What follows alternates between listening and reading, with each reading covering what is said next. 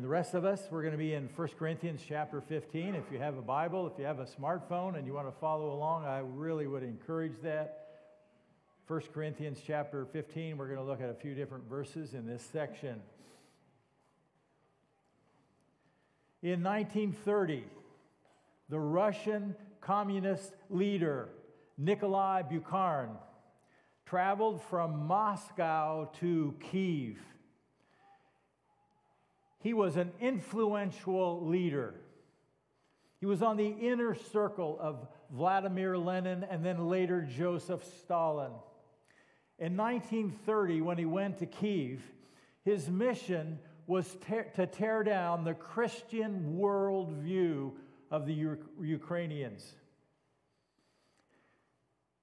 He stood up in a large gathering, and for about an hour, he threw a heavy barrage of verbal artillery against Christianity while espousing his superior view of atheism.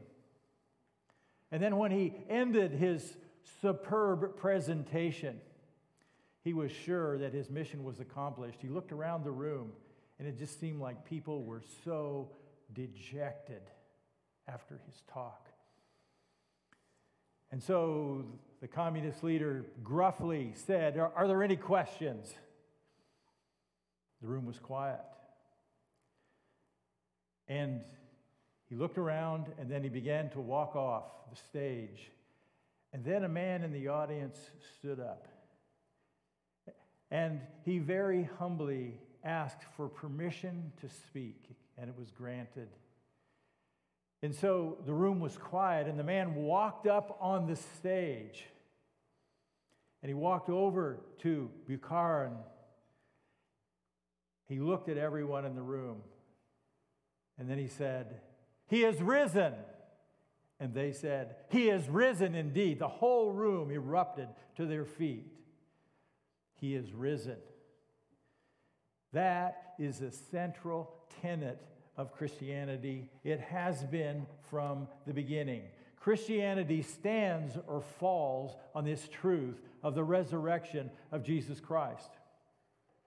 On that first Easter Sunday morning, when the women went to the tomb, they encountered an angel, and he said, "He is not here, he is risen."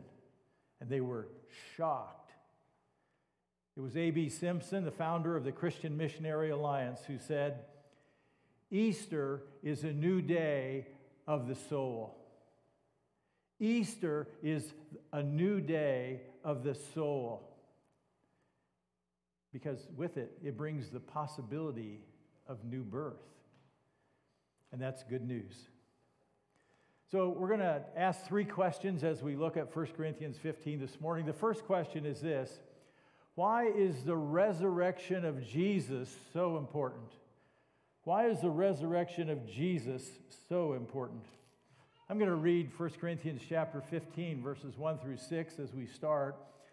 The Apostle Paul writes these words: "Now, brothers and sisters, I want to remind you of the gospel I preached to you, which you received, on which you have taken your stand, and by this gospel you are saved, if you hold firmly to the word that I preached to you. Otherwise you've believed in vain. For what I've received I pass on to you as of first importance, that Christ died for our sins, according to the Scriptures, that he was buried, that he was raised on the 3rd day, according to the Scriptures. And he appeared to Cephas and then to the 12, and after that he appeared to more than 500 of the brothers and sisters at the same time, most of whom are still living, though some have fallen asleep." It wasn't in church, but they had fallen asleep in Jesus. So, why is the resurrection so important? Well, first of all, it's both the foundation and proof of our salvation. We see that in verses 1 and 2. The foundation and proof of our salvation. And so Paul is writing to the church in Corinth, the believers, and so he addresses them as brothers and sisters, and he wants to remind them.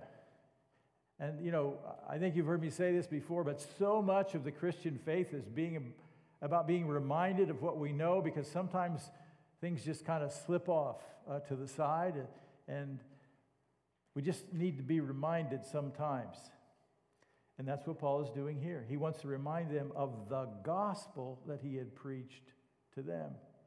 And of course, the gospel refers to the good news.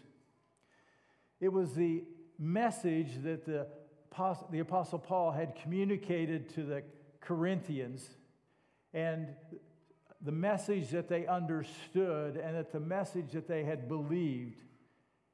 And Paul said they had been saved through that message. And this was so important that the Apostle Paul went from city to city throughout the ancient world, around the Mediterranean world. And he would look for opportunities to communicate this message. He would create ways to communicate this message. And he wanted to be heard. This gospel that he had preached to them, and then he says, which you received, on which you have taken your stand. And they had put their trust in this message. It was foundational to their Christian faith. And they took their stand on this gospel, trusting in it and trusting in it alone. He says in verse 2, by this gospel you are saved if you hold firmly to the word I preach to you. This message of good news that has the power to save people from the penalty of their own sin. And the Corinthian believers understood this, and they embraced it for themselves. They made it personal. Why is the resurrection so important? Well, secondly, it's a message of salvation for all people. We see this in verses 3 through 6. It's for all people. Not only was this message for the church at Corinthians in the first century, but it's the message that Jesus gave his church and promised that he would be with them until the end of the age as they took this message to the entire world and made disciples for Jesus. It's for all people.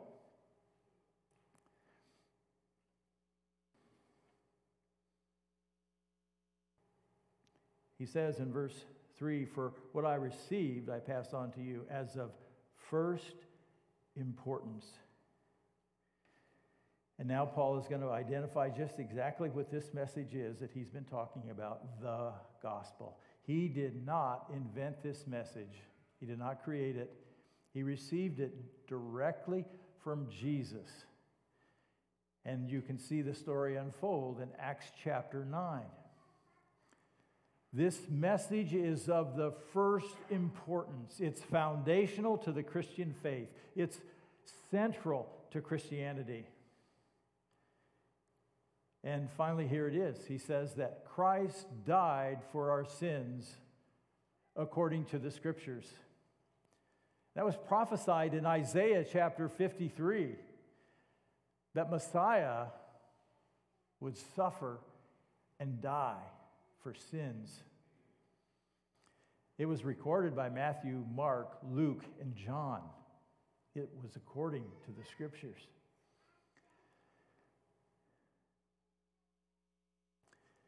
That Christ would die for our sins was God's solution to the human sin problem, the human condition that unfolds in Scriptures. The Bible describes humanity as being self-centered and self-focused. And God put down standards. And when we violate those standards, when we fail at his standards, the Bible calls it sin. And the interesting thing is we're just all sinners. Every person is a sinner. We all have sinned and fallen short of God's standards. Now, the issue for us is, and we do this in religion, we do this in Christianity, we compare ourselves with others and, well, I'm a sinner, but I'm not as bad as them. You know, I'm a better sinner than they are. And we begin to rate ourselves, but all have sinned and all fall short. And there are consequences for that. And the consequences the Bible describes as the wages of sin is death. And the Apostle Paul is talking about not just physical death, he's talking about a spiritual death, a separation from God for an eternity. It's called hell. It'll be a place of eternal punishment. Jesus described it. If you don't like it, you can take it up with Jesus, because we'll all get the chance to. But we're all sinners. We want to do things our way. And we don't like it when somebody tells us what we should be doing. And we don't like it, especially if it's God, the one who's telling us what we should be doing. So Christ died for our sins. See, there was this problem, and God is the one who moved to solve this problem of humanity. And God so loved the world that he gave his Son. He sent Jesus for us. Romans 5:8 says, but God demonstrated his own love for us in this: while we were still sinners, Christ died for us. It was because of God's love. May I remind you how much God loves you? He loves you even though we are all sinners. And he said that's why he sent Jesus. And Christ died for our sins. That means there are consequences, and the wages of sin is death. Those consequences are what I deserve, but Jesus is the one who took my death, and he took your death, and he paid your sin penalty. Whether you care or not, sitting here today, your sin penalty has been paid for. And that's really good news. But God wants us to embrace his message of salvation by faith. He wants us to trust him. It's his requirement. Christ died for our sins according to the Scriptures. In verse 4, he was buried. He was buried after the crucifixion. It demonstrated he was really dead. He just didn't swoon. He just didn't pass out. One of the amazing things is the experienced executioners knew that Jesus was dead. They didn't have any problem pulling him off the cross and letting his body go. And there were disciples who came for the body. We know Joseph and Nicodemus came and got permission to take the body and prepare it for burial. They knew Jesus was really dead. And there were women who helped out, and they knew that Jesus had really died. And it was a proof of his death. And that's why it's recorded here. He really died. Verse 4, and that he was raised on the third day according to the Scriptures. Matthew, Mark, Luke, and John recorded that he was raised on the third day. And the resurrection was proof of God's power, the proof that Jesus followed through on what he had promised. It was the proof that there was a victory over sin and a victory over death, and Jesus stood there and proved it. And that there would be victory over Satan as well. He was raised on the third day, according to Scriptures. Think about that. This is one of those things that we forget. Jesus is alive right now. He is resurrected. He is sitting at the right hand of God. If you could be at the right hand of God this very instant, you would see him in his resurrected body. And you could see the nail prints, and you could see the wounds that he experienced on the cross. In verse 5 it says, then he appeared to Cephas, then to the 12. Jesus appeared to eyewitnesses, people that would be able to tell this story, people that would be able to write this down. Valid historical information. Yes, there's supernatural in it, and we tend to be anti-supernaturalists. At least that's how we are taught to think, to be anti. It can't be true if it's supernatural.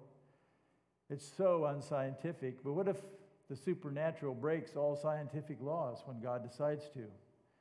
We call it a miracle, by the way. And there were miracles in the Bible. a lot of miracles, but they didn't happen every day on every situation. There's a whole lot of normal, the kinds of things you and I live with, and yet God's power can still work through everyday situations. Without a Class A miracle, He does answer prayer. It's okay if you want to call that a miracle, but it's not breaking necessarily the laws of the physical laws of the universe. So He appeared to Cephas, and Cephas is the Aramaic name for Peter, Peter the apostle. Then He appeared to the other disciples of the 12. Then He appeared to more than 500 of the brothers and sisters at the same time, most of whom are still living. And there's some event that happened. It may well have been that Matthew 28 time when Jesus told His disciples, remember the crucifixion was in Jerusalem, the disciples had been there, and Jesus told His disciples that He would meet them in Galilee, go back home, go back north, and He would meet them, and that's where He said, all authority is given to Me on heaven and on earth, and He says, go and make disciples. That's very likely where the 500 were that Jesus appeared to, and they were eyewitnesses, and they would be able to tell this story. And then the Apostle Paul says, though some have fallen asleep, meaning some have already died and are with Jesus, but they've already experienced the physical death. And we have to remember that when the Apostle Paul writes 1 Corinthians, it's probably 30 years after the resurrection. That's time for some of those people to die. They didn't live 100 years very often back then. If you reach 60, that was mature. So it would be easy for people to have gone on to be with the Lord. Why is the resurrection so important? Well, if Jesus was not raised from the dead, we are not saved from our own sin penalty. This is a logical reality. The Apostle Paul understood this very clearly. 1 Corinthians chapter 15, verse 17, jumping down in the chapter. By the way, the 1 Corinthians 15, the whole chapter is about the resurrection. We don't talk about it a lot. We're kind of uncomfortable with it sometimes, but it has been a major tenet of the Christian faith since the beginning that there would be a resurrection of the living and the dead. It was in the Old Testament. It's clearly in the New Testament. 1 Corinthians chapter 15, verse 7, if Christ has not been raised, your faith is futile. You are still in your sins. Logical outcome. No resurrection, no victory over sin and death. Their faith and our faith is a waste. It's useless and it is empty. It's just imaginary. It's only subjective. There is no reality. And sometimes people get the idea that, Christianity is this thing where you just kind of psych yourself up to believe it. Subjective. I just have this subjective faith. I just hope it's true. Nope, it really happened. The promises are really true. And when you place your faith in Jesus, it really changes you. And your sins really are forgiven. And I remember what it was like as a 25-year-old adult coming out of atheism and waking up with a clean slate. Not understanding it all, but understanding my sins have been forgiven. I can tell you what, I don't deserve that. And I felt, I'm not really emotional. I felt like I had a clean slate. It made all the difference.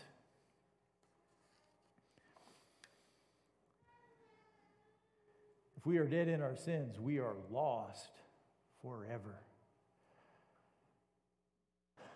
But Christ was raised from the dead, wasn't He? He is risen indeed, and it makes all the difference. The late Ray Stedman once said, the resurrection is not only the good news, it is the best news imaginable. So why is the resurrection so important? Well, it's the only avenue for us to enter the eternal kingdom of God. There is no other. It is a requirement of God. Not only was Jesus raised from the dead, but all those who place their faith in him will also experience a resurrection of their body to a new life.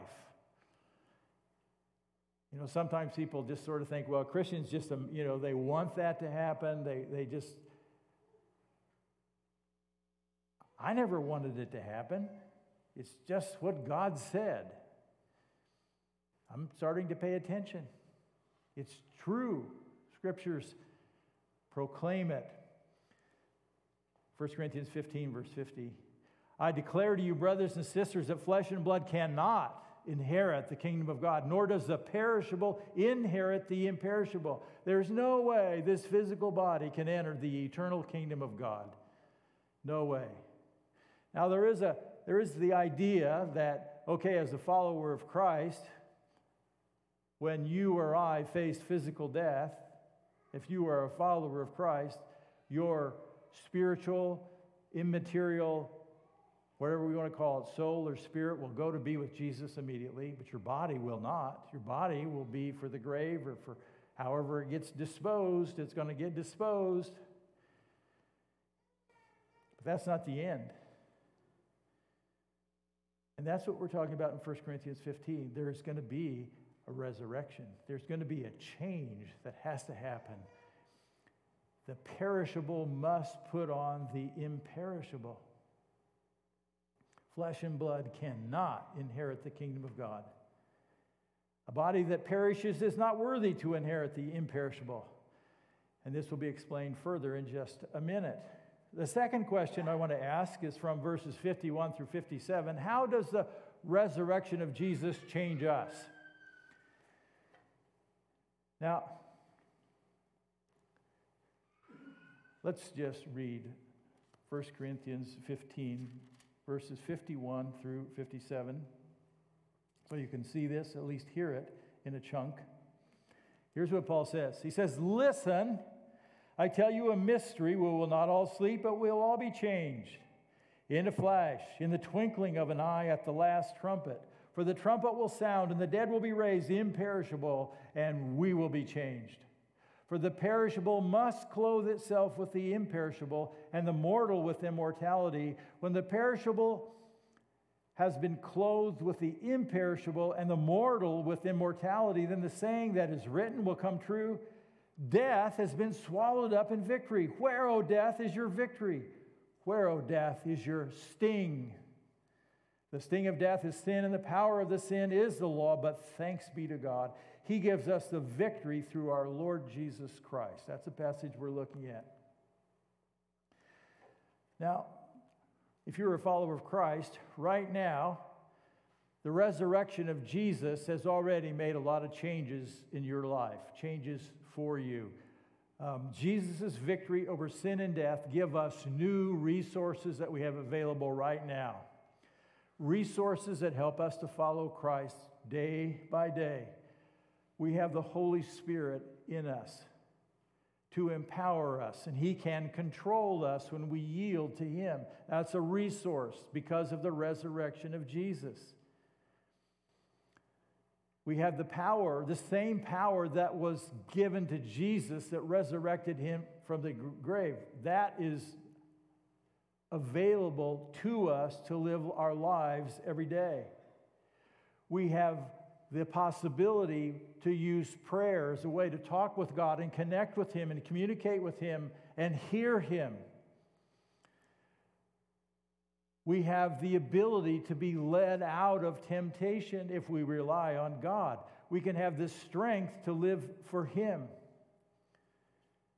We have the Word of God so that we can understand righteousness and justice and know how to make wise decisions and know what we must do to follow Christ. We have resources right now. But that's not all there is. We're talking now about the future. First of all, we will inherit a new transformed body, verses 51 through 53. So Paul says here, listen, I tell you a mystery. That's like a key word. That's like a tip-off here, a technical concept. Mystery. What does that mean? It means This has never been revealed before the Apostle Paul communicates this truth to this group. It wasn't in the Old Testament. It wasn't written down yet. And now it is.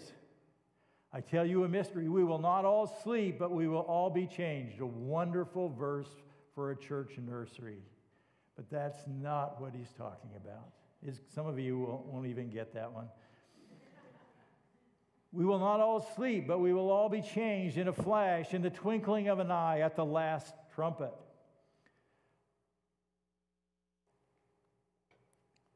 Change is coming. Our bodies will be changed. Not all will sleep, meaning not all are going to experience physical death before this happens. But everyone will experience the change. Whether they are dead in Christ, they've already fallen asleep in Jesus, or whether they are alive when this great event happens, the resurrection of the believer. When is this going to happen, you ask? Well, the trumpet will sound and the dead will be raised imperishable. There's going to be a trumpet sound. I think it's going to be loud. There are many trumpets in the Bible. There are many trumpets in the book of Revelation. This one is for the church. It's for the resurrection of the believer. The trumpet will sound, and the dead will be raised imperishable. And we will be changed. Whether we are alive already or whether we have already gone to be with the Lord. We're all going to be changed. The dead in Christ first. Verse 53, for the perishable must clothe itself with the imperishable. This is a requirement to enter God's eternal kingdom. It must happen. It must change. The perishable must clothe itself with the imperishable, and the mortal with immortality. To enter the eternal kingdom of God. What's that all about? Well, for you to get to Revelation chapter 1 and 22 and make it in, you got to be changed. Your body will not hang out there. You have to have a new body to get there, to be in the eternal kingdom of God when heaven comes down to meet with the earth.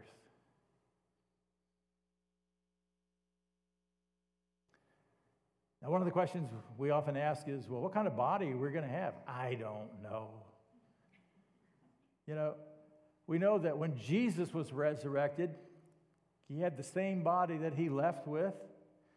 And he even had the scars, the nail prints, puncture wounds. And I think that's only for us. It's for proof. He wants us to know he's the one when we see him, no mistake.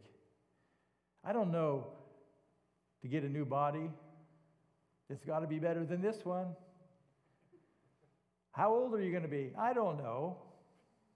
But, well, let's pick the perfect age or the perfect... I don't know what it's going to be. You're going to like it. And it's going to be, there's going to be this supreme contentment. Oh, now I get it.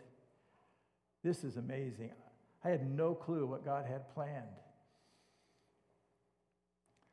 This mystery that the Apostle Paul talks about here is the same mystery, the same event called the rapture of the church. This is what we talked about last week. It's about the resurrection of believers in Jesus Christ. It's the church. It's no one else other than the church from Acts chapter 2 until this event. And it's been an important part of the Christian faith since Jesus went back to heaven. Now, there's all kinds of debate on when it's going to happen. I have my opinions. I've already shared them.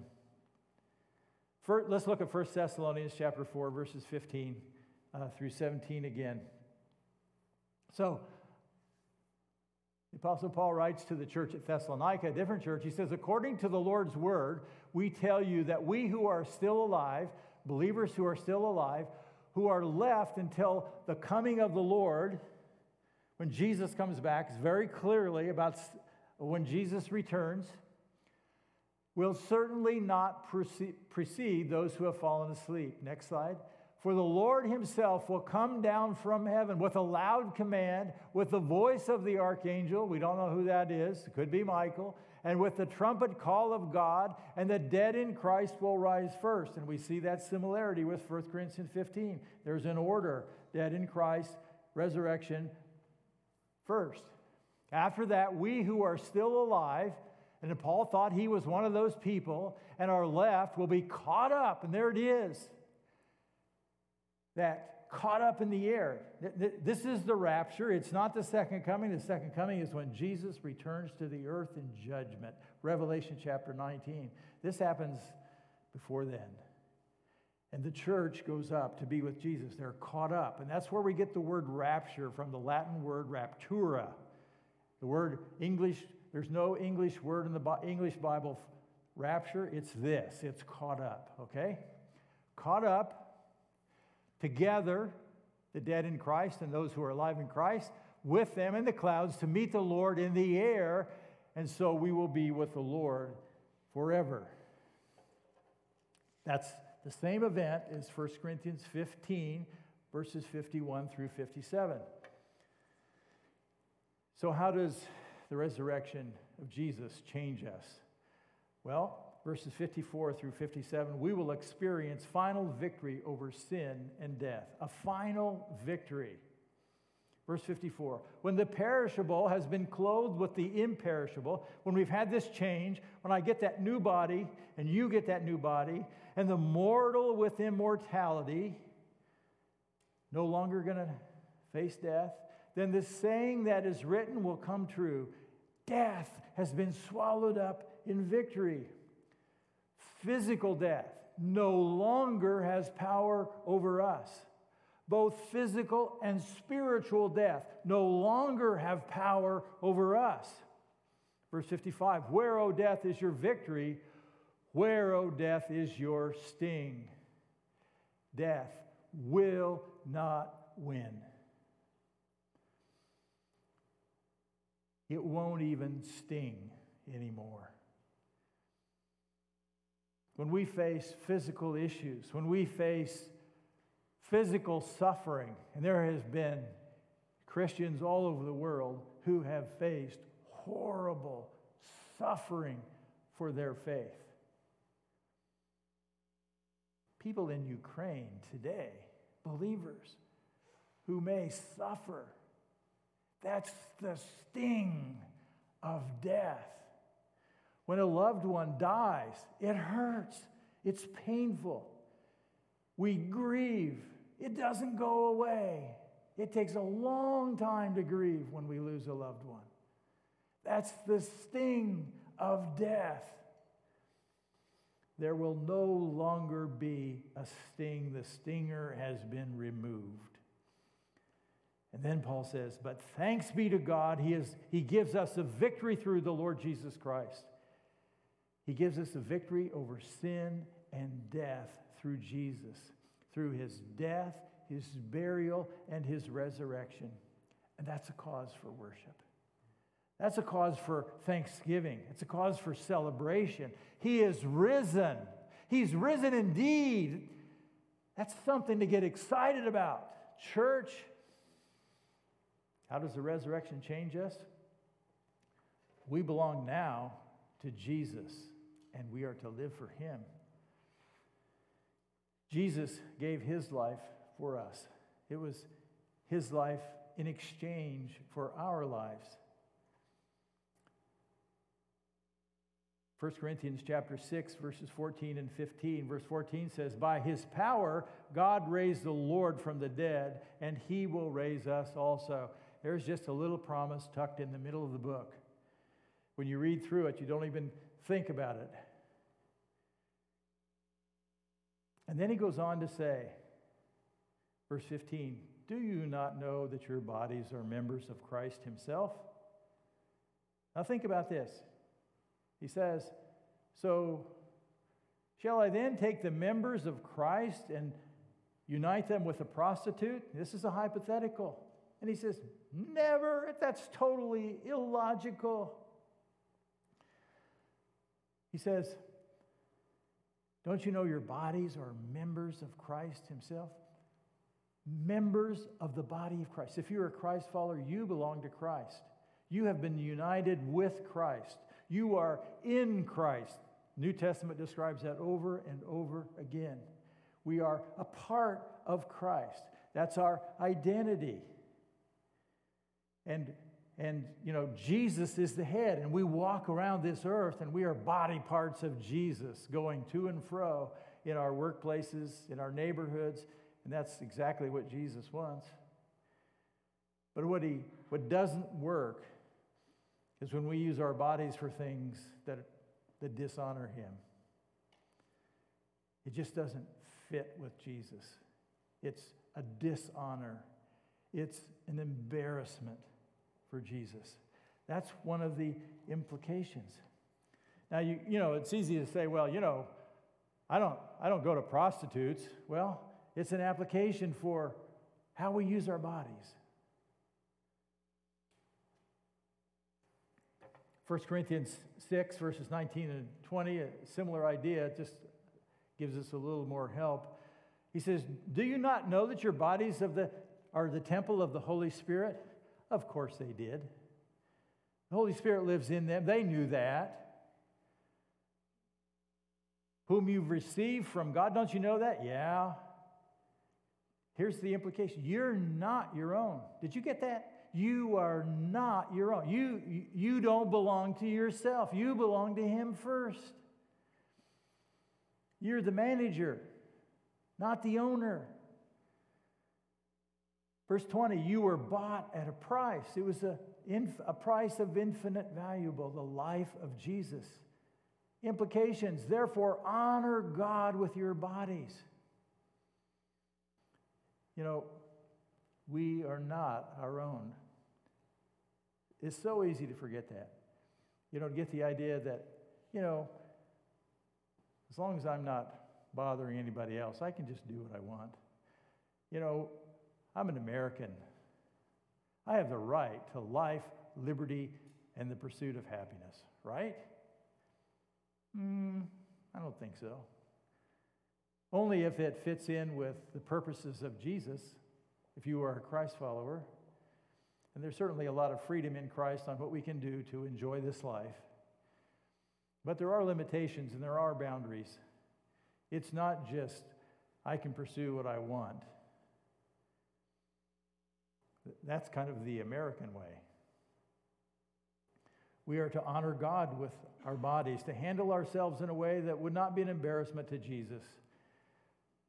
This idea should guide our thoughts and our decisions, our actions, our relationships, our future. It affects how we view ourselves. We are not to think ourselves too highly, and we're not to think of ourselves too lowly. We're important in God's eyes. He loves us. We are created in the image of God, and God has a restoration process in work right now.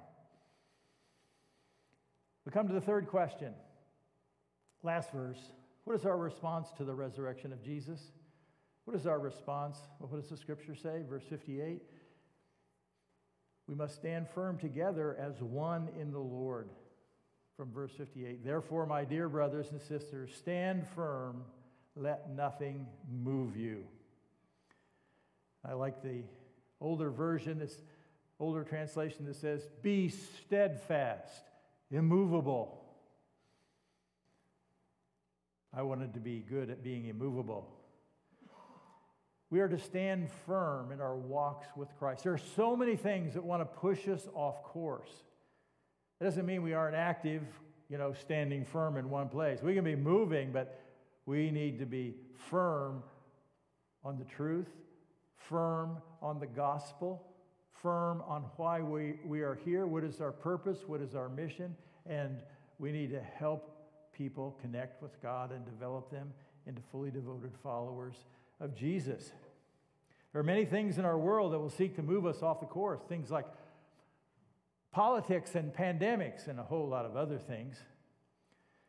Things that stir up anger and animosity. Yes, we can take a stand for truth and justice in our culture. Stand for justice, but God's word must be our guide.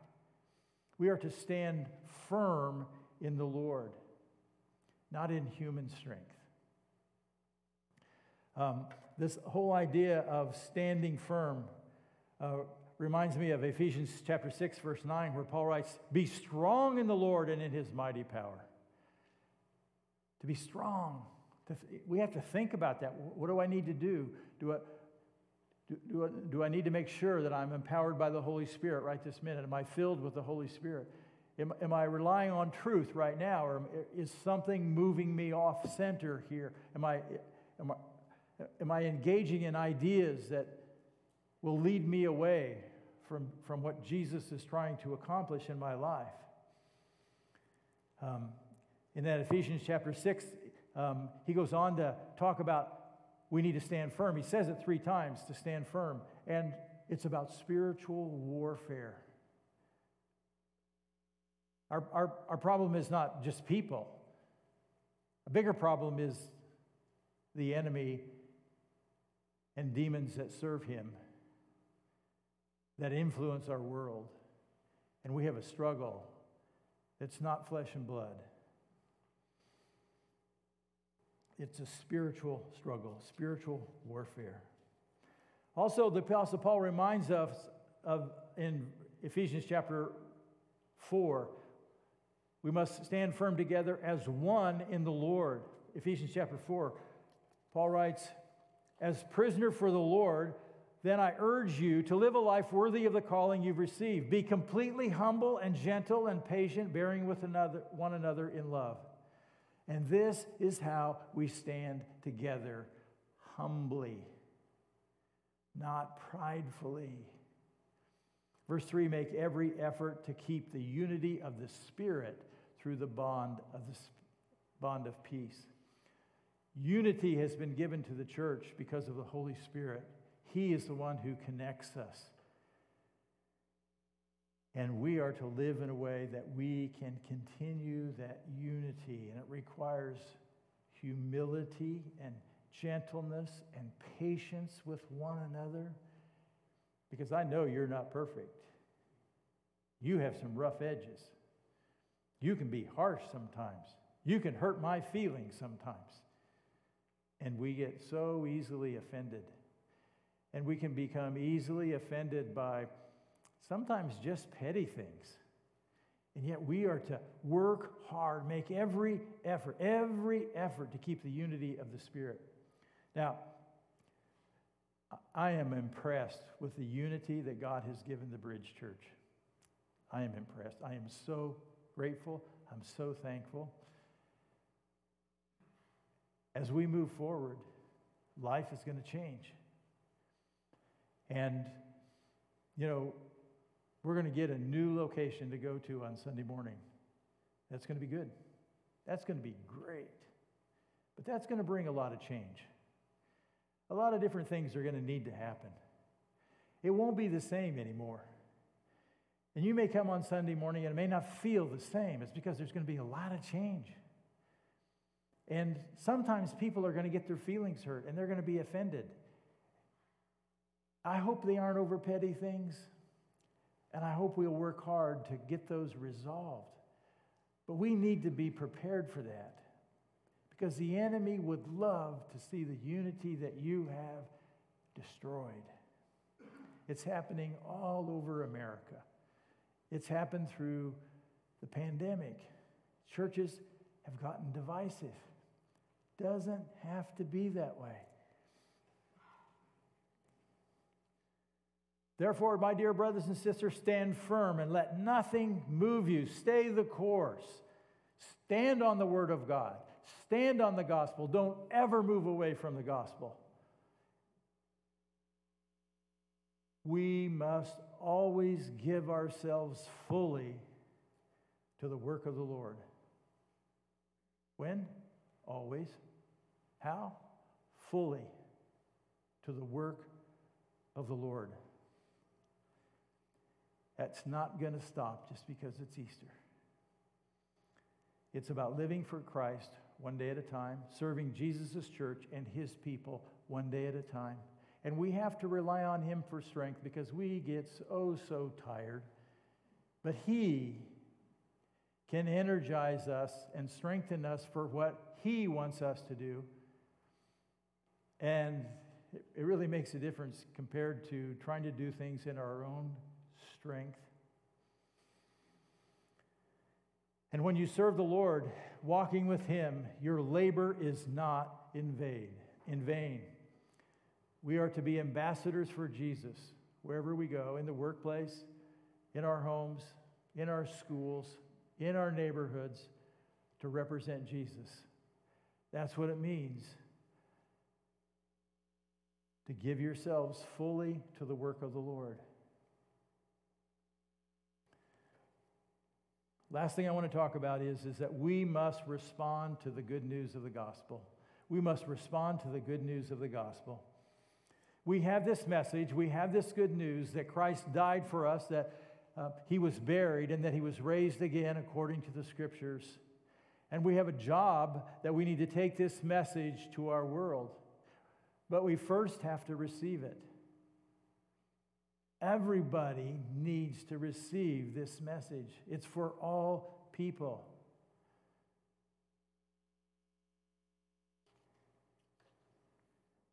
If you've never put your trust in Jesus Christ for salvation, I want to invite you to consider doing that today.